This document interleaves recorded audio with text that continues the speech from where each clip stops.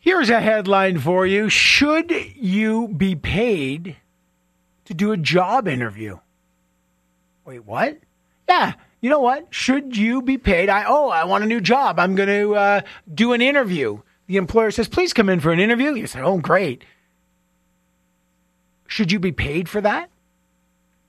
Actually, there are places that are starting to do it because there are people that will spend, 80, 100 hours looking for jobs, and it's unpaid work. But who should pay you? 1-855-633-1010, 1-855-633-1010 or 71010. Should you be paid for a job interview? Does it sound crazy to you?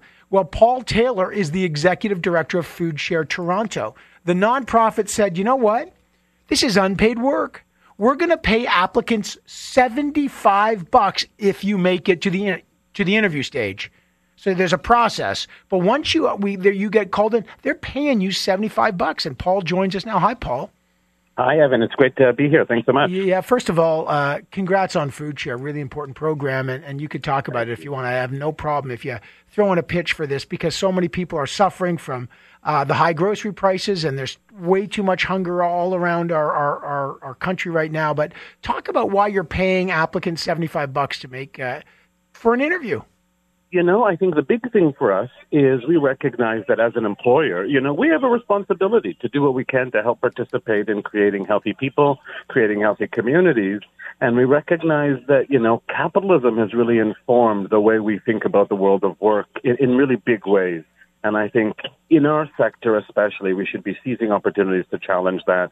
We should be recognizing people's labor. And from an equity perspective, paying people for interviews helps them when they're covering the cost of transportation, childcare, taking time off work to interview. We feel that those are all costs that, prospective employees have been forced to cover for far too long. So as an employer, we're paying that. Okay, so what happens? Someone applies to, let's say, work at Food Share,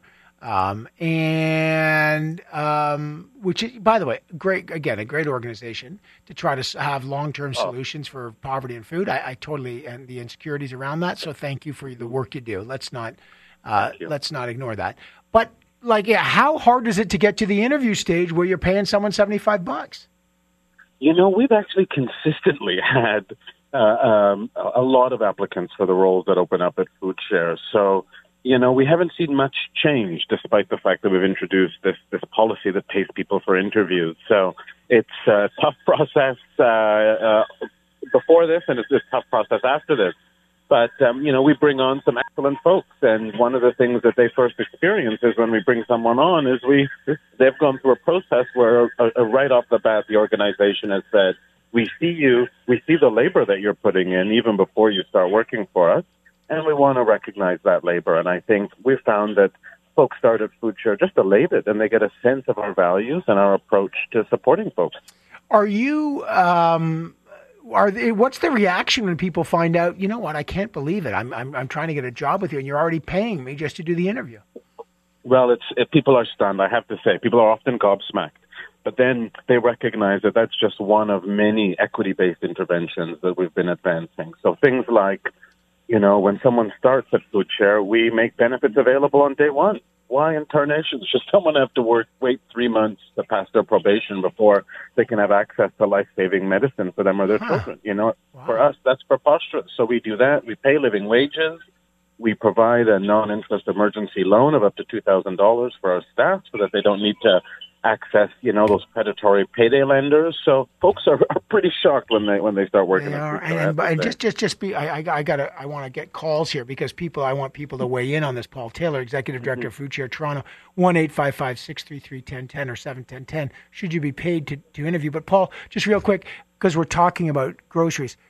Boy, people are suffering because of the price of groceries, and food insecurity's gone up, hasn't it?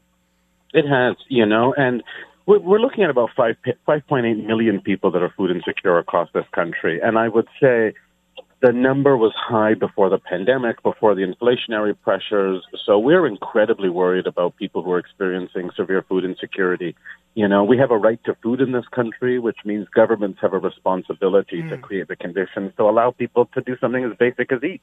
And they're failing us in that. So, We want to see bold action, policy-based action, not just charitable-based responses to wicked problems like food insecurity and poverty. Today there's a call from Pierre Poilievre to axe the carbon tax because it affects food prices. Has the price on carbon impacted food prices, Paul?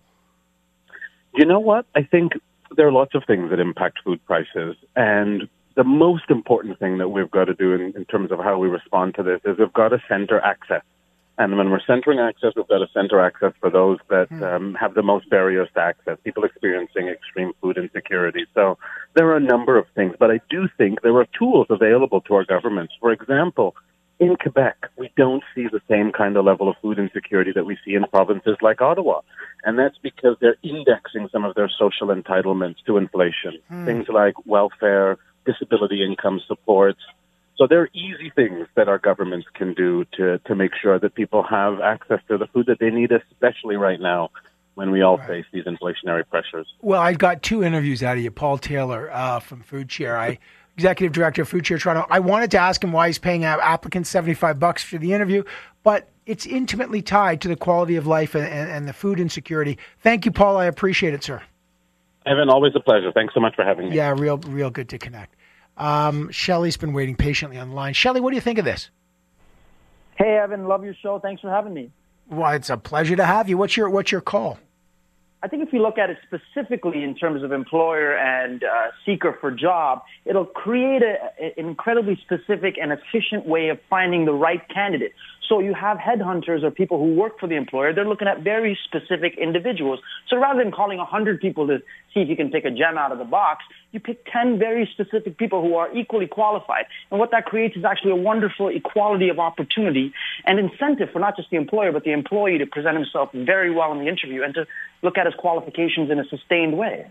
It's a really interesting perspective, Shane. Can you answer something then? Someone from Gord from Oakville just texted me, well, Evan, if Food Share is going to spend my donations like this, I won't be donating. They don't want their donations to be spent to some interviewee. What about that? Well, I would counteract by saying that the employee has gotten himself to a state that he is qualified and could be possibly the candidate for the job. So it's a win-win in the sense that you're not only wasting these people's times because others have brought concerns about childcare costs, travel, whatever. You're creating an environment that is very competitive. And the only way for a society to sustain itself at the top, like Canada, is to create a competitive environment where the best people are sought after for the best jobs. And that's what's called equality of opportunity, rather than just inviting everybody because they want to create an equality of outcome, which is different. Shelley, you're a rock star, man. Okay, great. Thanks for the comment. Thanks, by man. the way, you might be. I might be paying Shelley $75 to do some radio stuff. He's got it. I got it. Invite me back anytime. I'll do your first one for free as a thank you. I like the way you work, man. I like that. See that? It's a free call, 1-855-633-1010, and Shelley's already negotiated a fee. Nice work, Shelley. That's there's a quality of opportunity. 7-10-10. Hey, a lot of people are saying this is crazy. Like Jess is like, wow, Evan, I want a job there. Or my new job is just doing interviews. It's my new career. Some people think it's ridiculous. If you make it to, you apply for, they're not saying, send in your resume, they'll send you $75. It's not like a slot machine. They're saying if you make it to the competitive process, it can be very time, an interview can take a lot of time. And, you have to prepare for hours. And their point is maybe we should be compensating people. I'd never heard of this before this article. I'll read you one more from Sam. Not my Sam here. I have no issue with companies and organizations getting creative in how they offer incentives, including paid interviews to attract people. To pay for your interviews because it's unpaid work and should be compensated is hard for me to buy into.